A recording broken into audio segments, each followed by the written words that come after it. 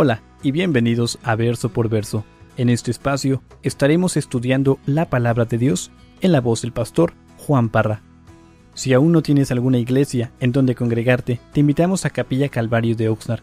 Estamos localizados en el 1925 Eastman Avenue, en la ciudad de Oxnard, California.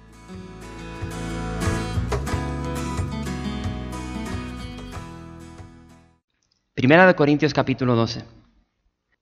Llegamos al capítulo 12 y creo que desde que empezamos este libro hemos visto tantos problemas que había en esta iglesia, pero llegamos a la porción donde se nos habla sobre los dones espirituales. Y para muchos de ustedes en esta tarde creo que va a ser la primera vez que ustedes van a recorrer un estudio sistemático, verso por verso, concerniente a lo que la Biblia dice sobre los dones espirituales. Lo cierto es de que muchas personas tienen un concepto, una idea de los dones espirituales, de lo que se practica dentro de la iglesia.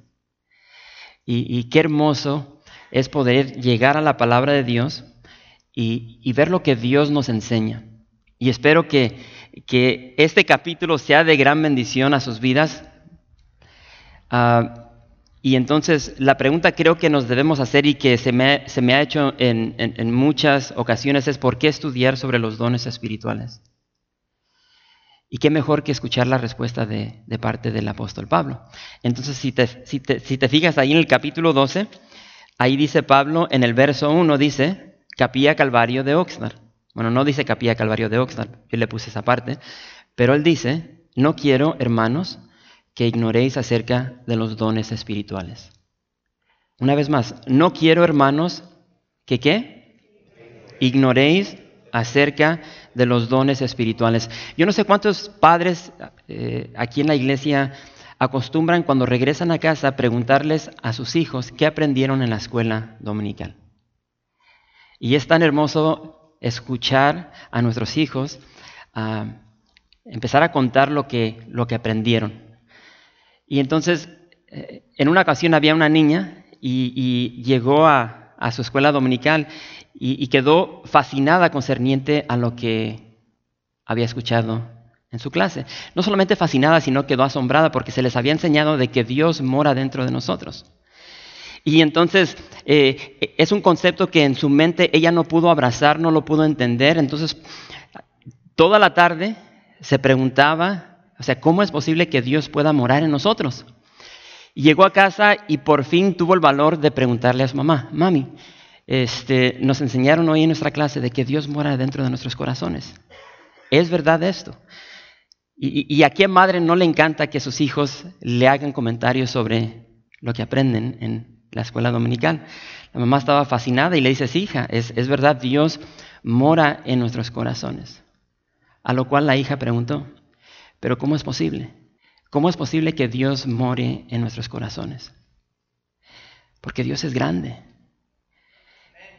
Y si Dios morase en nuestro corazón, dice la niña, creo que Dios estuviera saliendo de todas partes de nuestro cuerpo. Y creo que ese es el punto. Si nosotros somos hijos de Dios y somos cristianos, creo que tiene que ser bien evidente de que Dios está en nosotros. Y creo que se puede ver en nuestra forma de hablar, en nuestra forma de vivir, en nuestra forma de hablar, en lo que vemos, en lo que escuchamos, en nuestro comportamiento. Y entonces esto es bien pertinente concerniente a lo que vamos a ver concerniente a los dones espirituales. Porque estamos hablando de la tercera persona de la Trinidad, el Espíritu Santo. Y entonces si Dios mora en nosotros, creo que debe ser más evidente dentro de la iglesia, porque es cuando se junta corporalmente el cuerpo de Cristo, la esposa de Cristo, la iglesia. Y entonces, hoy, y lamento mencionar estas cosas, pero hoy, dentro de la iglesia, se ve poco el amor de Cristo. Se ve mucho sobre los dones espirituales. Y cuando digo la iglesia, estoy hablando la iglesia en general. La iglesia, no solamente nuestra iglesia, la iglesia mundialmente. Abunda el yocentrismo. no sé si es una palabra, pero abunda el egoísmo, abundan las divisiones, abunda la fornicación, abunda la religiosidad. Hay muchos fariseos dentro de la iglesia. Y creo que dentro de la iglesia abundan una especie de pastores famosos, estrellas, pastores que usan el púlpito para engrandecerse a ellos mismos, engrandecer su reino, su fama, su nombre. Y repito, usan el púlpito, usan la plataforma de la iglesia para engrandecerse a ellos mismos. Pero repito, se ve poco el amor de Dios. Hermanos, toda iglesia, repito, toda iglesia padece de carnalidad, de egoísmo, de divisiones, fornicación, religiosidad. Y créanme que nosotros no somos la excepción. Todos necesitamos la llenura del Espíritu Santo para poder rendir nuestra voluntad a la de Dios. Curioso porque, acompáñame a Romanos 12, fíjate lo que dice aquí Pablo.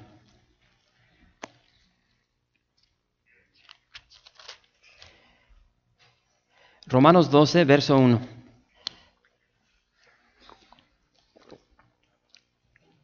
Guarda tu espacio ahí en 1 Corintios 12, pero aquí en Romanos 12 dice Pablo, así que hermanos, os ruego por las misericordias de Dios. Pablo está rogando a la iglesia que presentéis vuestros cuerpos en sacrificio vivo, santo, agradable a Dios, que es vuestro culto racional. Nuestras vidas de cristianos deben ser puestas en el altar. Lamentablemente, porque estamos vivos, nos levantamos de ese altar y hacemos nuestra propia voluntad. Y es algo que hemos visto aquí con esta iglesia de Corinto. Y como dicen por ahí, somos astilla de la misma madera. Y como ya hemos visto, en esta iglesia de Corinto abundaban ciertos dones espirituales, pero tenían muchos problemas internos. Y eso tenía que ver mucho con la localidad de iglesia. Entonces, quiero tomar un momento para recordarles la importancia de la localidad de esta iglesia, porque si recuerdan, la ciudad de Corinto estaba en un istmo. Y entonces era una ciudad portuaria y día tras día llegaban estos marineros que no querían darle toda la vuelta a esa parte de donde estaba el Peloponeso, una palabra bien rara, pero los marineros preferían subir sus barcas a la ciudad de Corinto y cargarlas literalmente a través de este istmos, que arriesgarse y darle toda la vuelta a 400 kilómetros de distancia. Y por tanto llegaban a esta ciudad y abundaban los marineros, abundaban personas del extranjero. Y entonces, obviamente, esto traía mucho dinero a esta ciudad. Y entonces Corinto se volvió una ciudad moralmente corrupta, conocida por su más crasa inmoralidad. Su estilo de vida era algo depravable. De hecho, el nombre de Corinto se volvió sinónimo de desenfreno, de depravación moral, y se le acuñó el término corintazar. Entonces, si alguien te decía eso a ti, o sea, te estaba diciendo un depravado, una persona moralmente depravada. Y entonces, este era el estilo de vida en esta ciudad. Y entonces, dentro de la ciudad de Corinto había una acrópolis, o sea, una ciudad en lo alto. Y esta ciudad, obviamente, la tenían en estas alturas para la seguridad de la ciudad, pero también ahí tenían un famoso templo. No sé si recuerdan a quién le habían hecho este templo. A la diosa, ¿no recuerdan? Afrodita. Y entonces, esta era la diosa de la fertilidad, del amor. Y entonces, en este templo de Afrodita había 1000 prostitutas que cada tarde descendían de la acrópolis y buscaban a estos marineros que querían adorar y ofrecían sus servicios. Y entonces la iglesia de Corinto fue fundada en este lugar por el apóstol Pablo en su segundo viaje misionero. Y Pablo podía visionar una iglesia trayendo, diría yo, una estabilidad del Evangelio, regresar a esta ciudad, lo que nosotros conocemos como la familia. Entonces la iglesia de Corinto nació rodeada de perversidad. Y entonces mi deseo desde el principio era que se nos quedara grabado en nuestro corazón donde Pablo fundó esta iglesia para que pudiésemos ver el poder del Evangelio en una vida, en un matrimonio, en una familia. Y creo que hoy podemos entender por qué esta iglesia tenía tantos problemas. Estaba rodeada de inmoralidad. Incapaz de romper totalmente con la cultura de la cual le rodeaba, la iglesia de Corinto era excepcionalmente divisiva, y eso lo hemos visto. Hemos visto de que esta iglesia sufría de pleitos, de contiendas. Yo soy de Pablo, yo soy de Apolos, yo soy de Cefas. Dentro de la iglesia había inmoralidad. Había un hombre que tenía a la madre o a la esposa de su padre. Había incesto. La iglesia estaba sufriendo con asuntos matrimoniales. La iglesia sufría de problemas de libertad. Oye, Pablo, ¿podemos comer esta carne sacrificada a los ídolos? Y cuestiones concerniente a las ofrendas que vamos a ver en el capítulo 16. Y aquí, en este capítulo, vamos a ver concerniente a los dones espirituales. Otro problema más concerniente a cómo se llevaba a cabo un servicio de iglesia. Entonces, hoy día las cosas, familia, no han cambiado. Estamos en el siglo XXI y las cosas no han cambiado concerniente a lo que vemos aquí en el capítulo 12, o más bien en este libro de Corintios. ¿Por qué? Porque la cultura el día de hoy ha influenciado todo lo que se lleva a cabo dentro de la iglesia.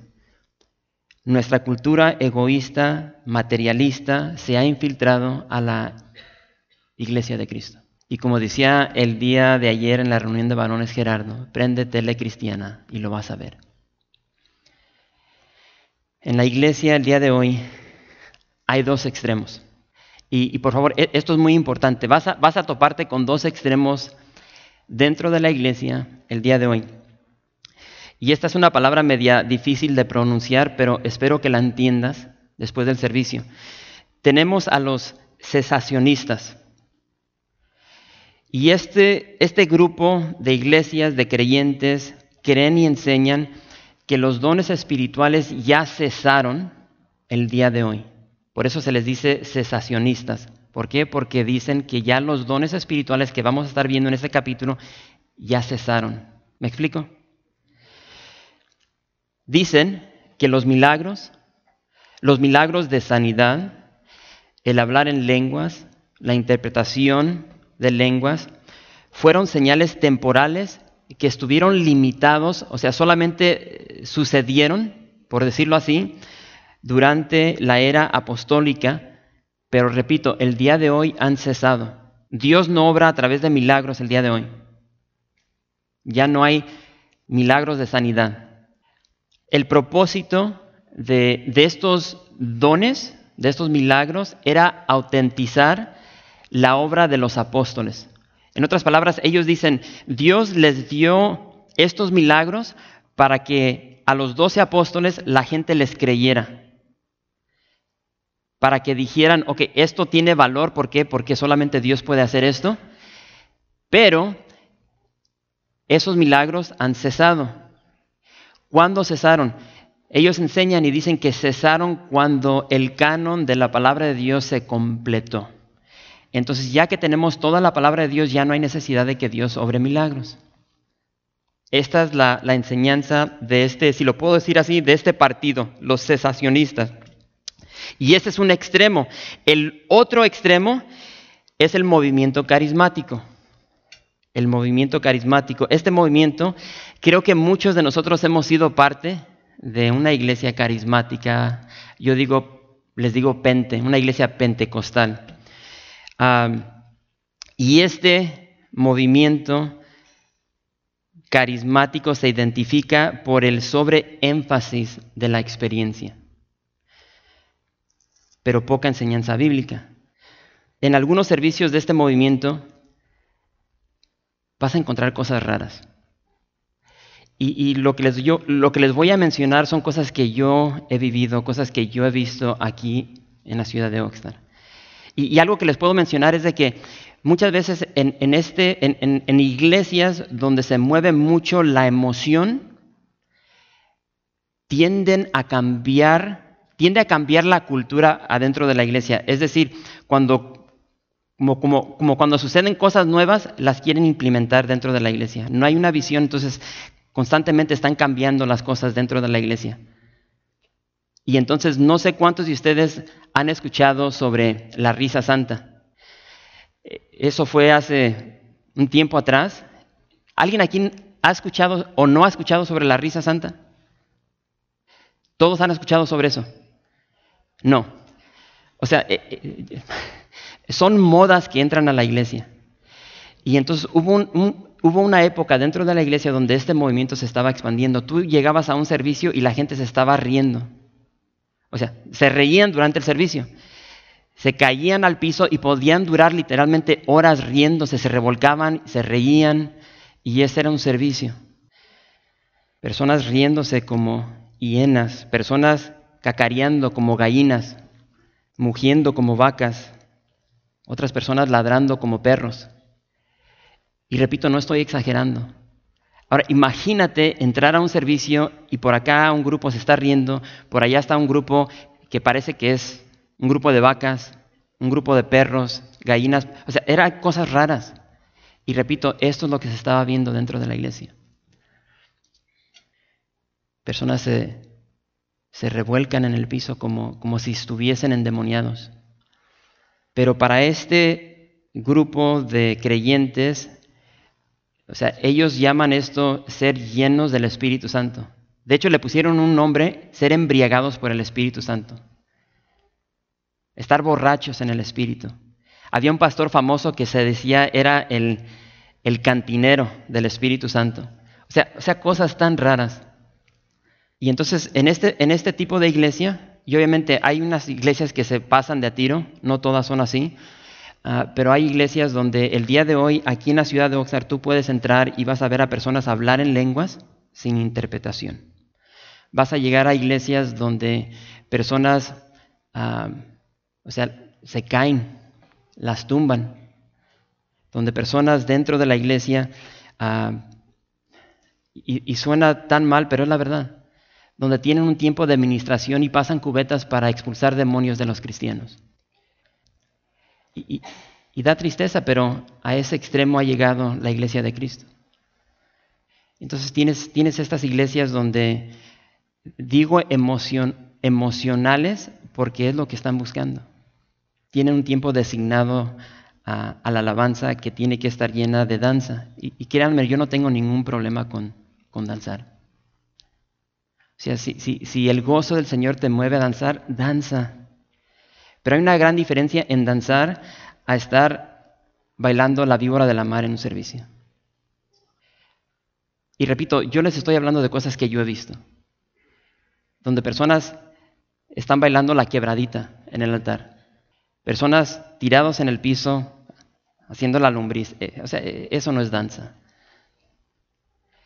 Y no estoy exagerando. Y déjenme decirles, hay un gran poder detrás de la alabanza. Y si no hay un control concerniente a lo que se hace aquí, o sea, hermanos, esto se puede hacer un club nocturno. Y esto es lo que se ve dentro de la iglesia el día de hoy. Entonces tienes estas iglesias que se mueven en lo emocional, donde tiene que haber un tiempo de ministración donde el pastor va a empezar a hablar en lo profético. Y no hay nada más profético que la palabra de Dios. Pero tiene que haber ese momento donde el pastor te tiene que profetizar y entonces tienes pastores que juegan con las vidas de las personas y les dicen tonteras que afectan vidas, familias, matrimonios. Ahora, si yo al compartir la palabra de Dios, yo puedo leer esto y esto va a tener un efecto en nuestras vidas. Si la palabra de Dios, que es viva y eficaz y más cortante que toda espada de dos filos, si no tiene poder en nuestra vida, tío, que vamos a cerrar este libro y vámonos. El pastor en una iglesia sale sobrando. Lo que importa es el Señor. Y entonces tienes todo este movimiento carismático, y repito, son cristianos, pero se han dejado llevar a un extremo y ese extremo es la emoción. Y ambos extremos, en mi opinión, están equivocados y creo que han estorbado la proclamación del Evangelio. Porque al final del día el Evangelio es lo que cambia vidas. Un punto de vista apaga al Espíritu Santo cuando dice que ya los dones cesaron, los cesacionistas, y el otro contrista al Espíritu Santo porque ignoran la enseñanza bíblica atribuyendo un funcionamiento absurdo a la tercera persona de la Trinidad. Y entonces, yo creo que la verdad la vamos a encontrar en medio de estos dos extremos. Todos los dones espirituales, quiero decirte, están disponibles para la iglesia el día de hoy. Es lo que creemos, es lo que enseñamos. Y Pablo dice, pero se deben practicar en la iglesia decentemente y con orden. Primera de Corintios, capítulo 14, verso 40. Y lo puedes ver ahí para que veas que no estoy sacando cosas aquí de la nada. Yo no sé cuántos de ustedes han entrado a una iglesia y se han quedado en un servicio y ahora aquí no hay orden.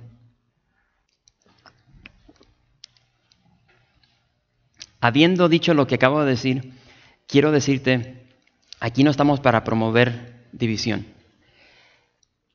Los cesacionistas, como los carismáticos, son cristianos, son nuestros hermanos.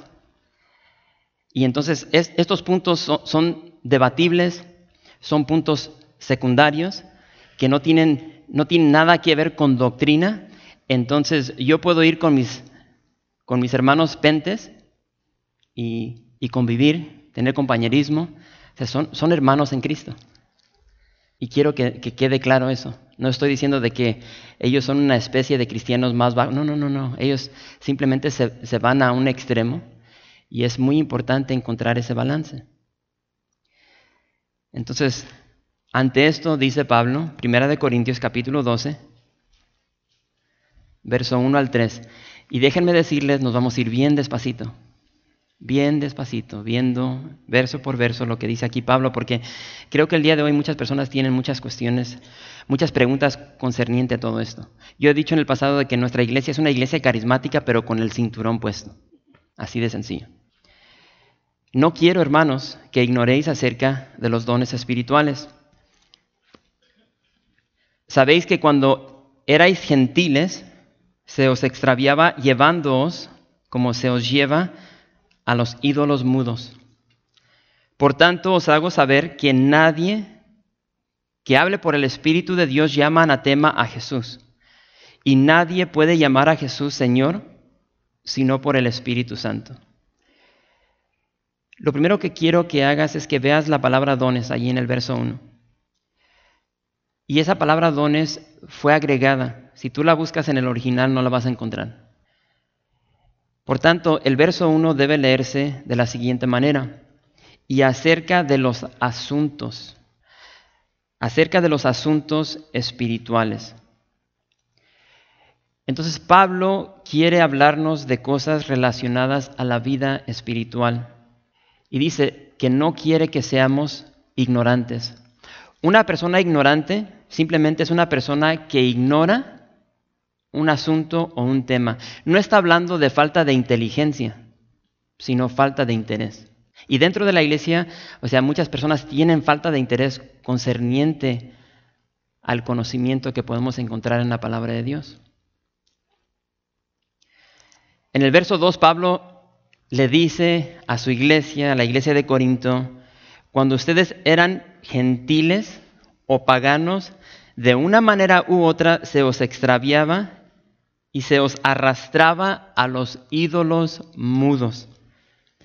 Hermanos, está claro que estos hermanos de Corinto fueron influenciados por su pasado, y dice Pablo, y su pasado no les ayudó a entender cosas o asuntos espirituales. Y creo que así ha pasado el día de hoy con la iglesia del siglo XXI, entre nosotros por igual. multitudes de personas han visitado nuestra iglesia. Y para los que están visitando, bienvenidos. Es una gran bendición que estén aquí con nosotros, pero multitudes de personas han llegado a nuestra iglesia y no regresan. ¿Por qué? Porque dicen, esa iglesia no tiene el Espíritu Santo. De hecho, ese es el, ¿cómo se dice? Nosotros fuimos conocidos años atrás en la ciudad de Oxnard como la iglesia que no tiene el Espíritu Santo, que solamente enseña la palabra de Dios. Oh, tú vas a la iglesia donde no tienen el Espíritu Santo. Sí, ahí nomás enseñan la palabra de Dios. Una contradicción. Pero repito, muchas personas llegan y se quedan en un servicio y se van. ¿Por qué? Porque no ven la cultura normativa aquí en la iglesia. ¿Y qué significa eso? Si tú vas a 10 iglesias aquí en la ciudad de Oxnard, la mayoría no van a ser como la nuestra. ¿Sí o no? Entonces, repito, nosotros, después de casi 15 años de estar aquí en Capilla Calvario, el Señor me ha enseñado muchas cosas. Y entonces, si tienes aquí tiempo, tú sabes de que al principio yo era un poco celoso concerniente a todo esto. ¿Por qué? Porque yo estaba viendo cómo personas, familias estaban llegando a nuestra iglesia y estaban llegando dañadas. Sus familias, sus matrimonios, por lo que estaban viviendo en otras iglesias. Y entonces es algo que yo experimenté. Y entonces eso yo lo tomé muy a pecho, muy personal, y entonces al principio como que yo criticaba mucho. Y todavía a veces como que tiendo a aventar así pedradas y esto y el otro, pero no como antes. Entonces, bien sencillo, nuestra iglesia no se mueve concerniente a la emoción. No somos una iglesia que se enfoca en la experiencia. Y creo que ya lo han visto. Y cuando digo que personas llegan y dicen, no, es como que esta iglesia está media rara, no es como las otras. ¿Por qué? Porque llegan durante la alabanza, no tenemos la música súper ruidosa. No vas a ver personas danzando. Y repito, no tengo yo ningún problema con danzar. Cuando es danza, quebradita, la lombriz, la víbora de la mar, eso no es danza. Aquí no vas a ver a las jovencitas con banderas. Estas cosas, en mi opinión, quitan la atención de donde debe estar, en Jesús. Y entonces personas llegan y dicen, oye, como que aquí, ¿qué es lo que dicen? Como que aquí no está el Espíritu Santo. No hacemos un énfasis en lo profético. No hacemos un énfasis en la sanidad. No ando pasando cubetas para que vomites un demonio. Hacemos un énfasis en la persona de Jesús y su palabra. Fíjate lo que dice el autor de Hebreos.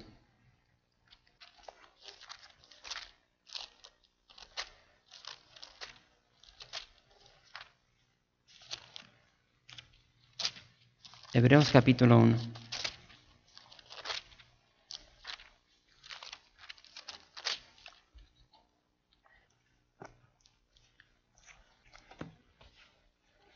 Hebreos capítulo 1 dice el verso 1. Dios, habiendo hablado muchas veces y de muchas maneras en otro tiempo a los padres por los profetas, en estos postreros días nos ha hablado por el Hijo, a quien constituyó heredero de todo y por quien asimismo hizo el universo. No hay mensaje más poderoso que salga de la palabra de Dios. Y entonces para nosotros ese es nuestro enfoque.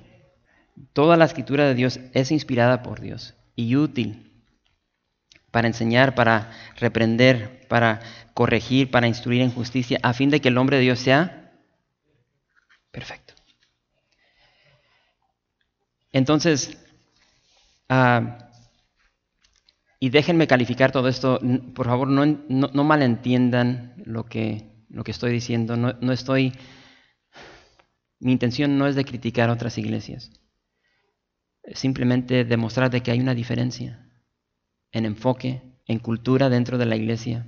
Realmente tratamos de de ser una iglesia de acuerdo a la visión. Ser como Jesús. ¿Cómo? Aprendiendo y viviendo la palabra de Dios. Y repito, no somos perfectos, tenemos muchos defectos, como todas las iglesias. Pero yo me he dado cuenta de lo siguiente en mi vida personal y en la vida de muchos cristianos. De que tú puedes llegar a una iglesia y créanme, hay emoción, hay gozo en estar danzando. Yo sé. Y es hermoso que un pastor te esté exhortando, gritando, te esté motivando, pero eso no dura. Llega el lunes, el martes, ¿y ahora qué? Y entonces por los últimos 12 años mi motivación ha sido de que si yo puedo hacer algo en esta iglesia es de que las personas se enamoren de la palabra de Dios. De que seas un cristiano que llega a la iglesia y escuchas y pones en práctica lo que el Señor te habla. Te vas el domingo, llegas a casa el lunes y el lunes estás leyendo, estás en la palabra. El martes estás en la palabra. El miércoles estás en la palabra. El jueves estás en la palabra. Esto es algo diario. Diario Dios les enviaba maná fresco. Y diario tenemos que llegar al maná, a la palabra de Dios. Y lo cierto es de que hay personas que se van el domingo y no abren su Biblia hasta que regresan aquí. Y lo cierto es de que hay mucha controversia concerniente a los dones espirituales. Pero Pablo ahí en el verso 3 establece un buen principio para discernir temas sobre los dones espirituales. Y dice, por tanto, os hago saber que nadie que hable por el Espíritu de Dios llama anatema a Jesús. Y nadie puede llamar a Jesús Señor sino por el Espíritu Santo. Familia, juzguen todas las cosas para ver si están relacionadas con Cristo. A cualquier iglesia que ustedes vayan, cualquier tema, mensaje, cualquier cosa que salga del púlpito, juzguen todas las cosas para ver si están relacionadas con Cristo. Debemos preguntarnos si los dones que se están practicando en la iglesia glorifican a Dios. O sea, imagínate si haces esa pregunta concerniente a cualquier don. ¿Este don glorifica a Cristo? ¿Glorifica a Cristo o al hombre? O pregúntate, si este don o esto que se está practicando dentro de la iglesia promueve a Cristo o si promueve al hombre. Porque ¿quién es el que da los dones espirituales? El Espíritu Santo. Fíjate lo que dice Jesús. Acompáñame a Juan capítulo 15. Ya vamos a terminar, familia. Juan 15, verso 26.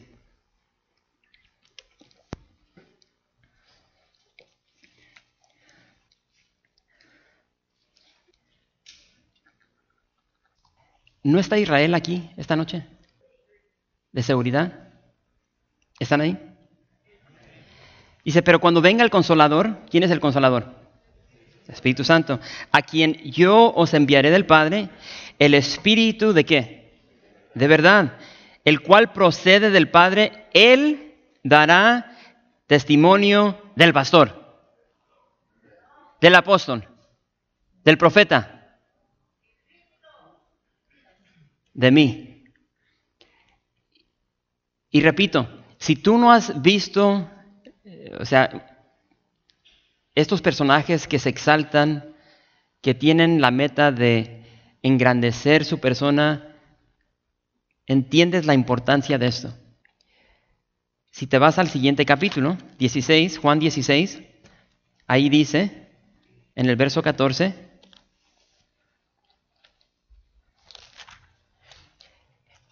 Él, es decir, el Espíritu Santo, está hablando Jesús, me glorificará. Porque tomará ¿de qué? De lo suyo, de lo mío, y os lo hará saber. El Espíritu Santo está aquí para promover a Jesús. Hermanos, el verdadero ministerio del Espíritu Santo será conforme a la naturaleza de Jesús. Entonces, cuando tú ves cosas raras dentro de la iglesia que no se parecen nada a Jesús, honestamente, aléjate. Todo lo que vemos dentro de la iglesia se tiene que parecer a Jesús y debemos encontrarlo aquí en la palabra de Dios. Y lo cierto es que hay muchos supuestos pastores con el único interés de bajarle la lana a las ovejas. Es triste, pero es la verdad. Y estos pastores tienen un atuendo de ser los ungidos de Jehová. Pero tienen un propósito muy egoísta detrás de todo lo que hacen. Proclaman estar dotados con el poder del Espíritu Santo, con el poder de sanar, de hacer milagros.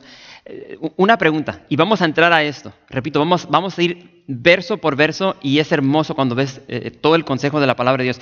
¿Cuántos de aquí creen en el don de sanidad? Levanten la mano. Ok. No existe. ¿Por qué levantaron todos la mano? Porque es lo que has aprendido en estas iglesias. Y si tú estudias, y tal vez dijeron, vamos a llegar ahí. La palabra de Dios dice dice de sanidad. Pero lo que vemos en este tipo de iglesia es de que estos personajes se promueven como que son personas que tienen el don de sanidad. Eso no lo vas a encontrar en la palabra de Dios.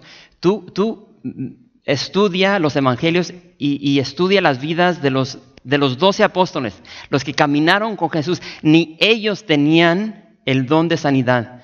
Es decir, ellos no podían sanar cuando se les antojaba. Y entonces tienes estos pastores que dicen, yo tengo el don de sanidad, y hacen estas campañas, y vienen personas, y muchas personas, la mayor parte de las personas se van así como llegaron. Y tienen el descaro de decir de que no fueron sanadas porque no tienen suficiente fe. El único personaje que tú vas a encontrar dentro de la palabra de Dios que pudo sanar cuando Él quería, era Jesús. Y repito, cuando lleguemos a esta porción te vas a dar cuenta de que ahí dice dones de sanidad, no dice don de sanidad. Y yo por eso siempre estoy haciendo énfasis de que Dios puede usar a cualquiera de nosotros. Que cuando hacemos así grupitos de oración, que oren ustedes por las necesidades de los que están ahí. ¿Por qué? Porque en cualquier momento Dios en su perfecta voluntad puede enviar un don de sanidad y usar a cualquiera de nosotros. Pero la tendencia dentro de la cultura de la iglesia es de que los pastores se promueven a ellos mismos para que yo, como pastor, sea como el mero mero. Si ustedes quieren algo de Dios, tienen que llegar a mí. No. Todos tenemos el mismo acceso a Dios. El velo ha sido roto, todos podemos llegar ante la presencia del Padre, al trono de gracia. Y entonces por eso es de que yo siempre estoy enfatizando esto, de que familia, tú y yo somos parte del rebaño del Señor. Yo no soy mejor que tú, yo no estoy más cerca de Dios. La misma sangre de Cristo nos lavó a todos nosotros. Y como dije el día de ayer, nuestra cercanía del Señor va a depender de nosotros concerniente a qué tanto nos queremos acercar a Él. Pero Él está más que dispuesto en todo momento para escucharnos. Y entonces esto es bien importante porque nos comunica de que Dios quiere usar a su pueblo. No para nuestra gloria, sino para la gloria de Él. Todos somos, diría de esta manera, todos somos un recipiente para que Dios mande sus dones para beneficio del cuerpo de Cristo. Y entonces yo voy a terminar aquí. Yo te quiero motivar. Creo que este es un buen lugar para parar. Quiero motivarte. Bueno, déjenme retroceder. Yo confieso de que yo tengo un problema con estos dos extremos. Porque cuando tú sales del extremo carismático, si no lo has vivido, no lo vas a entender. Entonces yo he experimentado muchas cosas en este movimiento, en mi vida personal y en las vidas de muchos de ustedes aquí. Y entonces ese extremo como que te lleva a un lugar donde tiendes a ser incrédulo, a tener cuidado. ¿Por qué? Porque ves cosas raras en algunas de estas iglesias. Entonces, como que tratas de retirarte ahí, te retiras de eso y o sea, no te quedas en medio, te vas al otro extremo, donde ya no crees en estos dones. No sé si me explico. Y es tan importante quedar en medio. Y entonces, con eso les digo, estas siguientes semanas que vamos a estar viendo esto, llega a la iglesia con gran expectativa. Expectativas de que Dios te va a usar para tal vez sanar a un hermano. Te va a usar o te va a impartir un don, una palabra profética. No te vayas a un extremo de pensar de que esto ya no es para hoy, es para hoy. Permítame, bro. Permítame. Quiero terminar aquí. Dios nos quiere usar a todos. Y una de dos, ¿vas a querer eso o no? Hay personas que creen que Dios no les puede usar. Creen que no son especial. Creen que son materia no usable, despreciable. Dios te salvó, sí, pero no te salvó para dejarte como estás. Y Dios tiene un propósito para tu vida. Y como dije el viernes, tú puedes ser salvo, pero desperdiciar tu vida. Y si quieres hacer eso, pues Dios en su infinita misericordia te da esa libertad. Pero entiende que Dios te puede usar para cambiar una vida, cambiar un matrimonio, una familia. Y les pregunté ahorita si estaba aquí Israel. Israel, a mí me comparten cosas, o sea, constantemente y las guardo en mi corazón porque sé que Dios es vivo, es un Dios vivo. Y obra de una manera increíble. Y entonces Israel me estaba compartiendo ayer lo voy a balconear, y me estaba compartiendo cuando él llegó a la iglesia hace 4 años. Y entonces déjenme regresar. Cuando uno prepara mensajes para compartir aquí en la iglesia, uno quiere que... A mí me dijo lo siguiente mi pastor. Dice, debemos ser como los sacerdotes del Antiguo Testamento. Ellos llegaban, traían el animal, lo sacrificaban, lo cortaban en pedacitos y lo preparaban y lo ponían sobre el altar y Dios se encargaba de lo demás. El fuego. Y entonces yo trato de preparar mensajes que les sean útiles. A nosotros se nos enseñó, no sé cuántas personas hay aquí en esta noche, 100 personas. A nosotros se nos enseñó, van a llegar 100 personas. Si tú no te preparas, le vas a desperdiciar 1 hora a cada persona que llega al servicio. Entonces, tengo el potencial de desperdiciar 100 a 150 a 200 horas por servicio. Y si llevas tiempo en la iglesia, tú sabes cuando un pastor no se prepara. Tú sabes cuando se para detrás del púlpito y nomás le está dando vuelta al asunto y te está contando historia tras historia, tras historia, tras historia. No tiene nada bueno que dar. Y entonces, Señor, úsame para hablar a tu congregación. Y a veces yo estoy estudiando y encuentro porciones que me fascinan, Dios me habla y estoy ansioso por compartir, llegar a la iglesia y compartir. Y hay días donde digo, Señor, aquí no hay nada. Como cuando estábamos en Éxodo, o sea, hay porciones, y aquí, ¿cómo le voy a hacer? Y entonces ya el enfoque es aquí y no allá. Y esos mensajes donde digo, híjole, aquí va a estar difícil, es cuando Dios se glorifica de una manera increíble. Y entonces el hermano Israel me contaba ayer, cuando él llegó, estábamos estudiando Primera de Pedro. Y esta es la forma que Dios trabaja. Y él llega y se sienta, este hermano Israel, no sé cuántos lo conocen, un güerito, allá de Jalisco, está guapo, y llega, y invitado a nuestro hermano Nicho, y dice que se sienta, y estamos en Primera de Reyes, y dice que la palabra de Dios le cae, o sea, como un balde de agua. ¿Por qué? Porque dice que constantemente cuando estábamos estudiando ahí, yo decía, Israel pecó. Israel pecó. Y pecó así de esta manera y pues, ¿qué onda con él? O sea, ¿cómo conoce mi vida? Y seguía servicio tras servicio. ¿Qué onda? Y dice que llegó al punto donde ya estuvo bueno. O sea, ya córtale, está bien. O sea, conoces mi vida, Dios te inspira para conocer mi vida, pero ya fue bueno. Y dice que llegó al punto donde hasta quería golpearme, me quería confrontar. Y entonces, hermanos, Dios tiene una manera increíble de hablarnos.